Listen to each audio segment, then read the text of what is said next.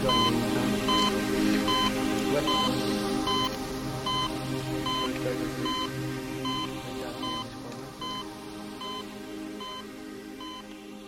Hello everyone, welcome to this bonus podcast of Legends of Surgery. I'm your host Tyler Rouse. This is the second bonus episode that I wanted to do, this time to celebrate 25 episodes completed.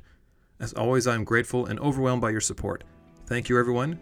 A happy Labor Day to my American and Canadian listeners, and I hope everyone enjoys this bonus podcast. So first off, I want to say that this podcast is on the Catholic patron saints of surgery, and only two of them at that.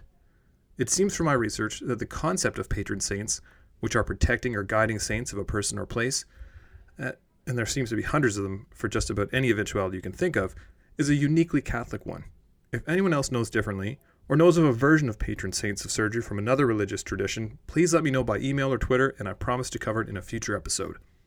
Now, having said that, I just wanted to do a fun podcast on a more lighthearted subject, and regardless of your personal affiliations, I do hope you find this interesting.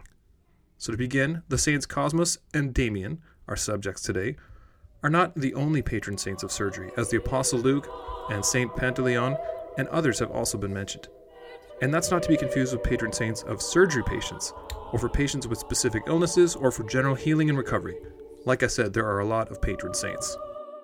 Anyways, let's go over the story of Saint Cosmas and Damian.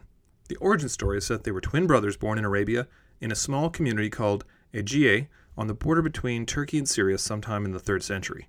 Now, both parents were Christians, and the twins studied medicine in Antioch, a city founded by one of Alexander the Great's generals and an important part of the Roman Empire, at one time reaching 500,000 inhabitants. They practiced medicine in their community for many years and refused payment for their services. This earned them the nickname anargyroi, after the Greek word for silver, argyros, and the prefix an, meaning not or without. So for chemistry lovers, the periodic table symbol for silver is Ag, which comes from this Greek word. So around this time, the Roman Emperor Diocletian, the 51st emperor who reigned from 284 to 305 CE, had ordered the persecution of Christians. A quick side note here, you may have noticed that I use CE as in Common Era. This is part of the BCE/CE designation, meaning before Common Era and Common Era, that has come to replace the more familiar Christian BC and AD, meaning before Christ, and Anno Domini, Year of Our Lord, that was typically used in Western literature until recently, a change that is not without controversy, but I digress. So the brothers were arrested, brought before Lysias, the governor of the Roman province Cilicia, where they lived, and ordered under torture to recant their religion. As with most Christian martyrs around this time, they stayed true to their faith despite being hung on a cross, stoned, shot with arrows, and thrown into the sea. Now, some traditions claim that they suffered no injuries from this torture. They were then executed by beheading along with their 3 brothers. The twins' bodies were taken back to Cyrrhus in northern Syria for burial. Eventually, patients started sleeping near their tomb in search of healing, not an uncommon practice back then, when patients would sleep in a temple, and in the morning the priest would interpret their dreams and give a prognosis and prescription. So as time went on, their names grew in fame, with the Basilica of Saints Cosmas and Damian built in Rome by Pope Felix IV in the early 500s CE. For those of you that may be wondering how we went from torturing Christians to death in the backwaters of the Roman Empire to building shrines to them in the capital in less than 200 years, the short answer is Emperor Constantine the Great.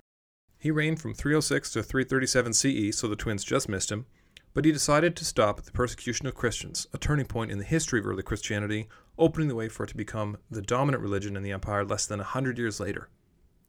By the Middle Ages, the remains of Cosmas and Damian had been widely dispersed, traveling to Bremen and Munich in Germany, with the skulls eventually coming to Madrid, Spain. A pathologist examined these skulls in 1935 and concluded that they belonged to men over the age of 50. So their connection to the sick began early on, but their direct connection to surgery has an interesting story. So Louis IX of France ordered the surgeons of Paris to organize and improve their training and standards based on the poor care he had witnessed during the last crusade. The group met at the Church of Saints Cosmas and Damian and called themselves the Confraternity of Saints Cosmas and Damian, which later became known as the College of St. Côme, and in 1724, the Royal Academy of Surgery. Now in England, the Saints Cosmas and Damian were the patrons of the Company of Barbers of London as early as 1308. As a side note, the history of barbers and surgeons is a great one. I'll cover this definitely in a future episode.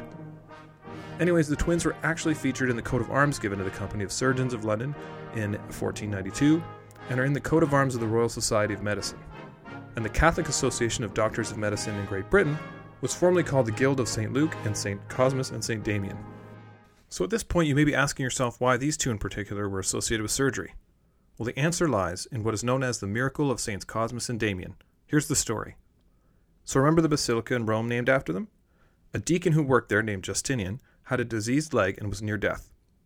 After praying to his patron saints, he fell asleep in the church. The twins appeared to him in a dream, carrying their instruments and salves. They amputated his leg, and Cosmas asked, "What are we going to use to replace the diseased flesh?" And Damian answered, "The body of a Moor," which referred to a Muslim person from northwest Africa, "was buried today at the cemetery of St. Peter. It is still fresh, and we can use it for this poor man." So in the dream, they went to the cemetery, opened the grave, cut off the Moor's leg, and attached it to the stump of the deacon.